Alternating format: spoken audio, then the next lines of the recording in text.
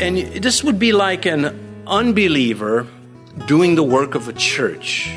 Like an unbeliever doing what we should be doing.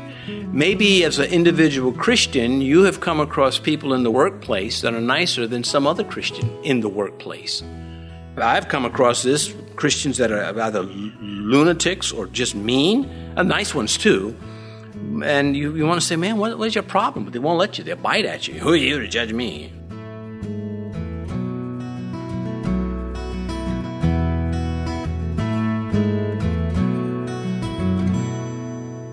This is Cross-Reference Radio with our pastor and teacher, Rick Gaston. Rick is the pastor of Calvary Chapel, Mechanicsville. Pastor Rick is currently teaching through the book of 1 Kings. Please stay with us after today's message to hear more information about Cross-Reference Radio, specifically how you can get a free copy of this teaching. God, Gold, and Goofs is the title of Pastor Rick's message. Today, he'll be teaching in 1 Kings chapter 9. These two sought to further their interests mutually, and they entered into this joint venture, these joint ventures, these enterprises. King Solomon then gave Hiram 20, back up a little bit more, I'm on verse 11, the gold, as much as he desired. Well, Solomon is going to abandon simplicity for enterprise. The supplies that he's getting, the cedar, the cypress, the gold, they're not gifts. It's part of their business arrangement. What King Solomon desired was 4.5 tons of gold. This is to build his palace. The temple had much gold, but it was korban. It was dedicated to the temple, and you couldn't use it on his house. So as collateral, he gives to Hiram these 20 cities. He says, I'll give you these cities. You can yield of the produce is yours. You can tax the people. You can just get your money back from this investment. Well, of course, Hiram's going to go look at this city and find out what kind of friend Solomon is. This is why you have lawyers, because it deals like this.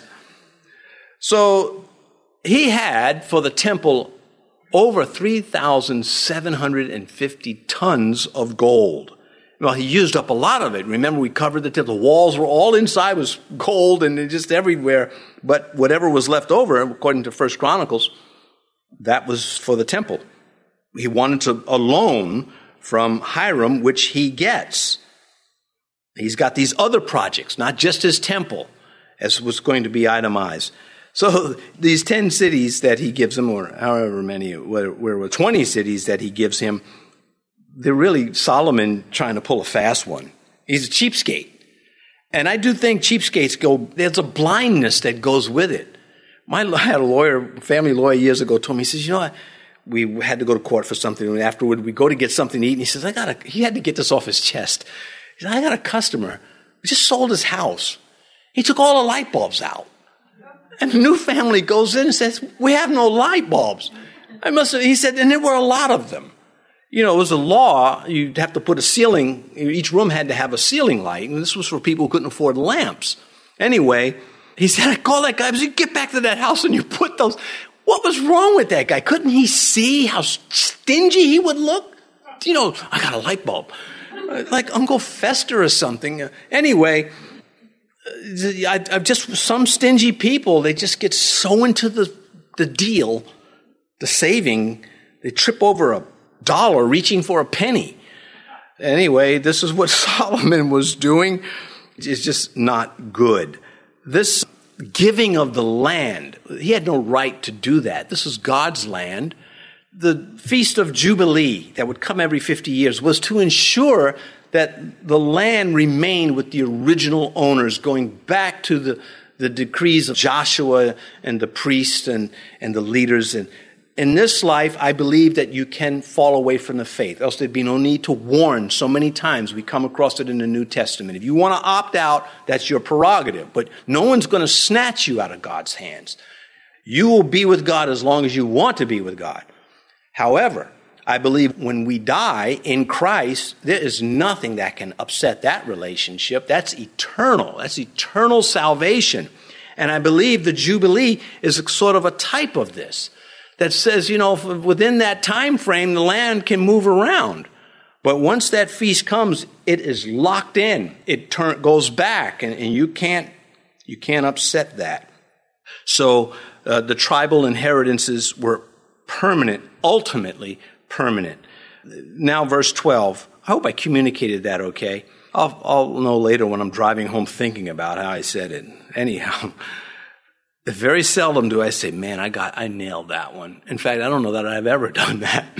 But I sure have said, man, why did I say it like that? Oh, they're smart. They'll figure it out. Verse 12. Then Hiram went from Tyre to see the cities which Solomon had given him, but they did not please him. So he said, what kind of cities are these which you've given me, my brother? And he called them the land of Cabal, as they are to this day. Verse 14, then Hiram sent the king 120 talents of gold. Now, it reads as though he knows, boy, this land is terrible. Let me give you it's all connected. This is the gold that he borrowed. What is not told to us that he does give the land back to Solomon, and Solomon has to pay this land off. So before I get to that, Hiram hoped to receive a rich, fertile land that could produce grain that he could sell and he could tax, and he would make his money. Instead, he gets this barren land filled with hills and things like that. So he doesn't like the cities. That Hebrew word Cabal, translators are not sure what it means, but they are sure that it sounds like another Hebrew word, which means that it's nothing. Well, it sounds like it's nothing in English. I mean, somebody said, I bought a 1999 Cabal. It's like, man, it's junk. It's like what's that? The Yugo. I don't know if you remember that car, what appropriately named. You bought the Yugo. Didn't you see that coming? Or the Gremlin. I mean, there's a bunch of them. What was the one where you tink on the rear end and it'd explode? Wasn't that the Gremlin? Okay, anyway, back to this. So the collateral was beneath the investment, and King Hiram was no dummy. King Solomon was busted. He's a cheapskate, and he called him out on it, and he says, my brother, he's appealing to a part of Solomon that's not there. You would think that if you show kindness to somebody, that they would show kindness back, because that's what you would do. And you can be surprised sometimes that the other side doesn't do it that way. Anyway, it is right to look a gift horse in the mouth. If someone wants to give you some beastly animal that can drop dead on your porch, I think you have a right to look in his mouth before you say, I'll take him. Because, somebody can just give you something that you're burdened with. Anyway, what if they gave you a lot of barren land? Boy, a guy gave me 100 acres of swamp, and I got to pay taxes on it now. Well, you should have looked a gift horse in the mouth before accepting it. Anyway, the question is, when the Queen of Sheba came, and we'll get that next chapter, she gives this same amount, 120 talents of gold to the king, which makes you wonder, did Solomon pay off the loan with that? 1 Kings 10:10. Then she gave the king 120 talents of gold, spices in great quantity, and precious stones. There never again came such an abundance of spices as the Queen of Sheba gave to King Solomon. We'll add that there is a possibility that Hiram had to pay tribute to Solomon, because Solomon's kingdom went all the way to the Euphrates, and we'll be coming to that soon. All right, so a lot of questions, and I think kind of exciting questions, but we do know he was a cheapskate because he pulled a rotten deal. Man, Solomon, what's wrong with that guy? Well, he's filthy rich, independently wealthy. He's Daffy Duck of the Hebrew kings. Verse 15, and this is the reason for the labor force which King Solomon raised to build the house of Yahweh, his own house, the Millo, the wall of Jerusalem, Hazor, Megiddo, and Gezer. So these are his projects that I mentioned. This is why he had a desire for the cedar, the cypress, and the gold. He had to fund these projects. The Millo means, or the mellow, means to fill. And it's likely, archaeologists, the consensus amongst them is that there were these terraced earthworks that could have been multi-purpose fortifications and, of course, reinforcing foundations and things like that. Retaining walls, that's the word I wanted. Verse 16, Pharaoh, king of Egypt, had gone up to take Gezer and burned it with fire and killed the Canaanites who dwelt in the city and had given it as a dowry to his daughter Solomon's wife. Great. You're a Canaanite. God's people were supposed to purge you from the land. They never did. So the Egyptian comes, he purges them, and he takes this land and he gives it because it's valuable land. It's in trade routes. It's a good piece of property. And he gives this as a wedding gift to Solomon. And so it's, again, randomly placed.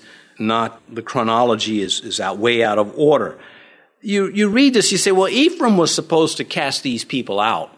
That was their law, or the commandment from God. And they may have conquered their cities, but they didn't keep them. And this would be like an unbeliever doing the work of a church. Like an unbeliever doing what we should be doing. Maybe as an individual Christian, you have come across people in the workplace that are nicer than some other Christian in the workplace.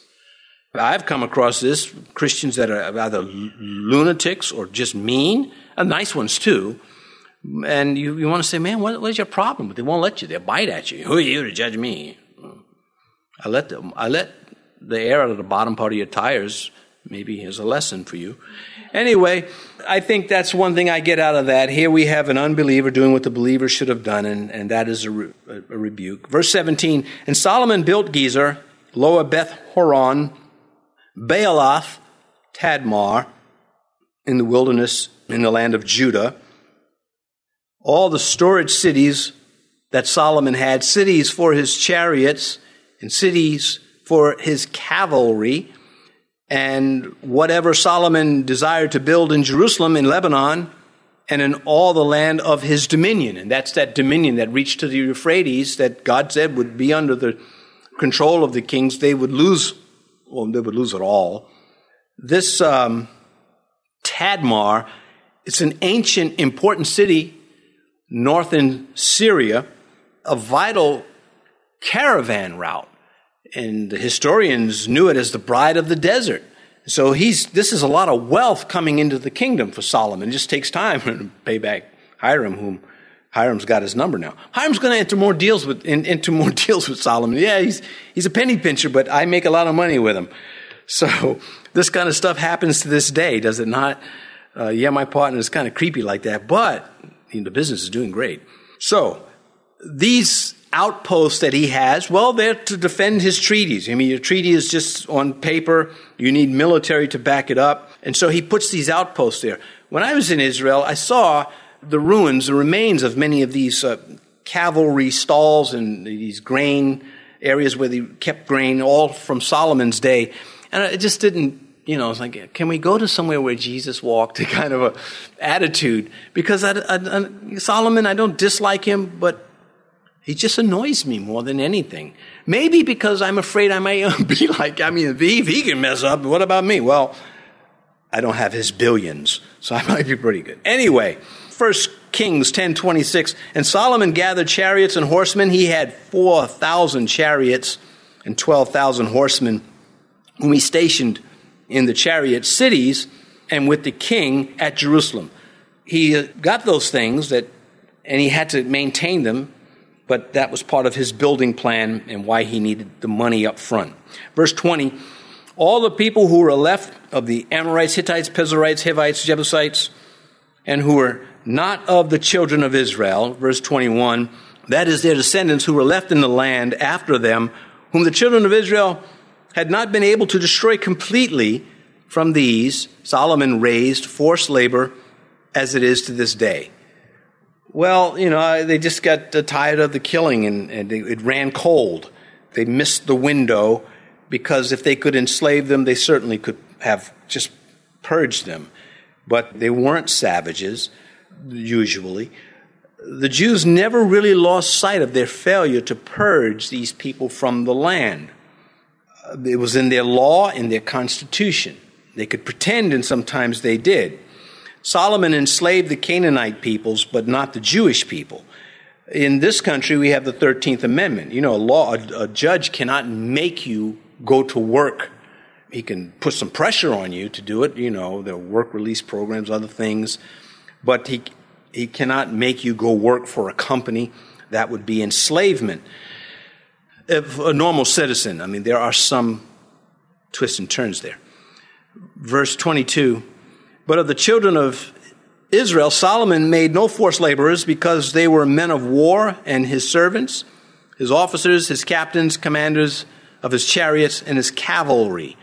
Not cavalry, but cavalry, horse soldiers. Verse 23. Others were chiefs of the officials who were over Solomon's work, 550 who ruled over the people who did the work. Well, if you are a high school student, junior high school student, you should be familiar with how monarchs work.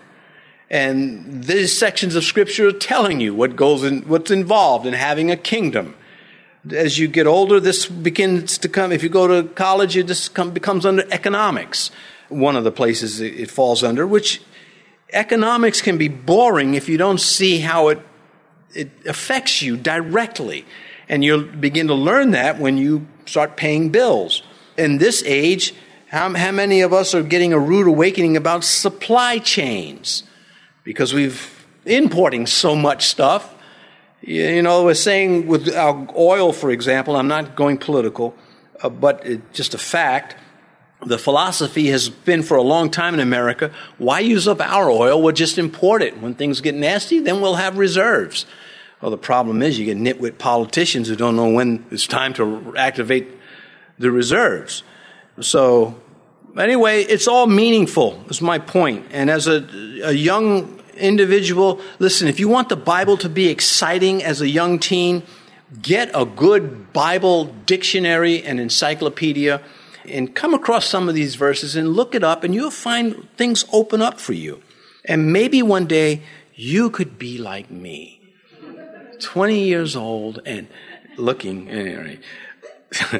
Verse 24, but Solomon's daughter came up from the city of David to her house, which Solomon had built for her. Then he built the Millo. Again, chronology lost. This is the harem. That building was not just for her. The women, you know, and this is how it is in many Arab countries to this day.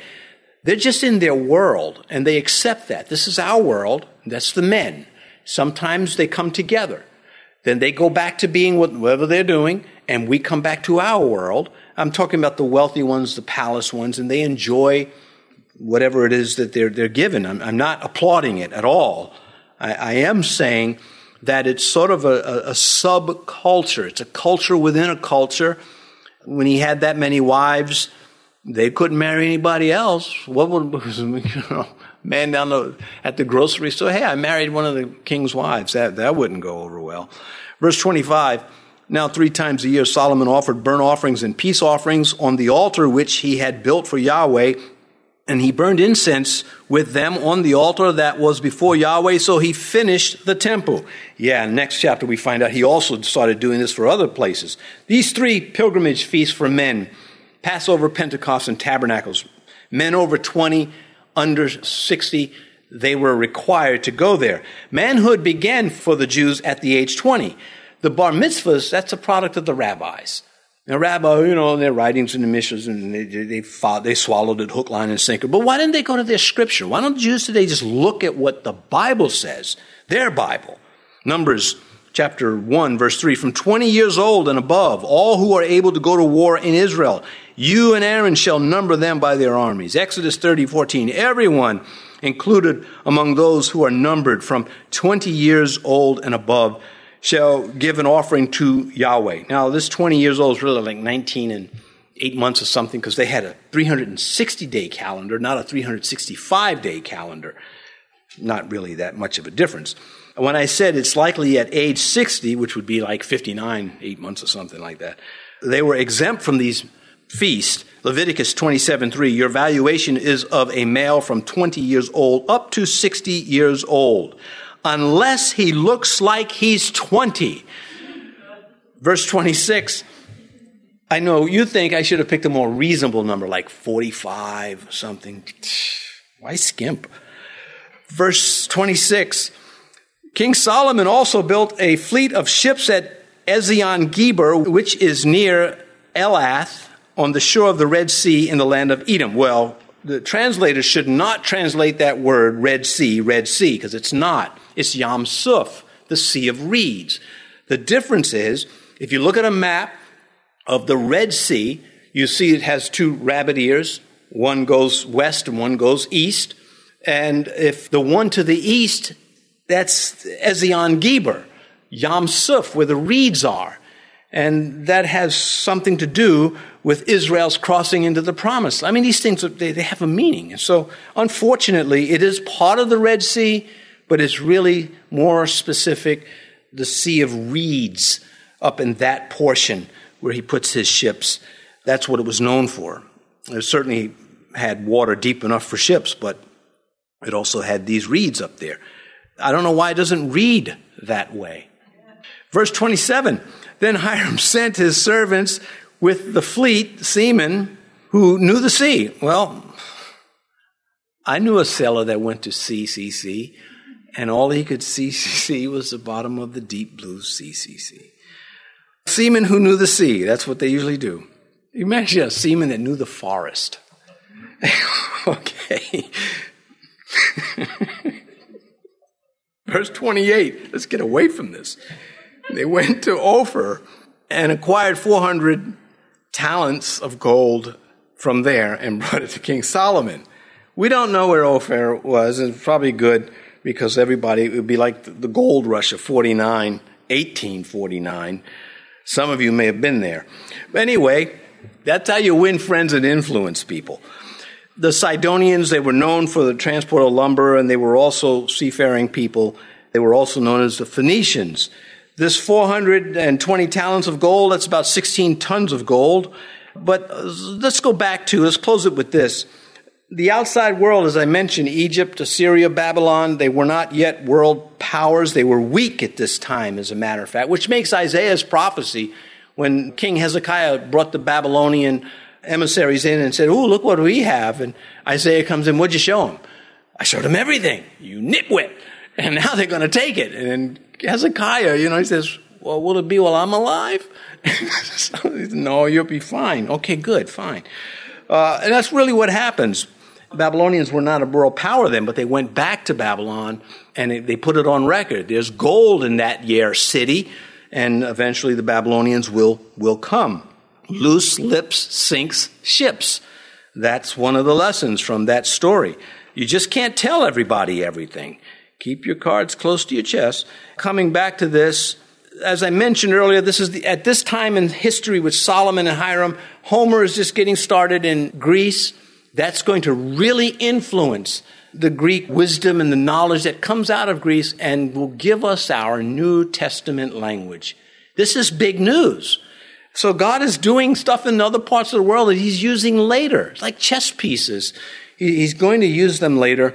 The Greek language, it's a rich language. We study it so much. We have every Bible on earth, every New Testament comes from the Greek, except the Jehovah's Witnesses. That just comes from lost souls in darkness. They have no Greek scholars. They just arbitrarily edit the Bible, and I wouldn't want to be them on Judgment Day. Going back to this, godly men and ungodly men alike can be financially profitable, but they cannot be spiritually profitable without adhering to God. And that's one of the things. We've talked about the Goofs of Solomon, what he did with Hiram, leaving the simplicity of the faith because he wanted enterprise, and it did not pay off. With wealth comes unique distractions and temptations, and I wish God would let me prove that to you. But anyway, wealth opens doors that we likely would be better off without. So I close with this verse, 1 Timothy chapter 6, "For the love of money," not the money, but the love of money is a root of all kinds of evil, for which some have strayed from the faith in their greediness and pierced themselves through with many sorrows. what a lesson we're seeing it happen in the life of Solomon. Thanks for joining us for today's teaching on Cross Reference Radio. This is the daily radio ministry of Pastor Rick Gaston of Calvary Chapel, Mechanicsville in Virginia. We trust that what you've heard today in the book of 1 Kings has had a lasting imprint on your life. If you'd like to listen to more teachings from this series or share it with someone you know, please visit crossreferenceradio.com.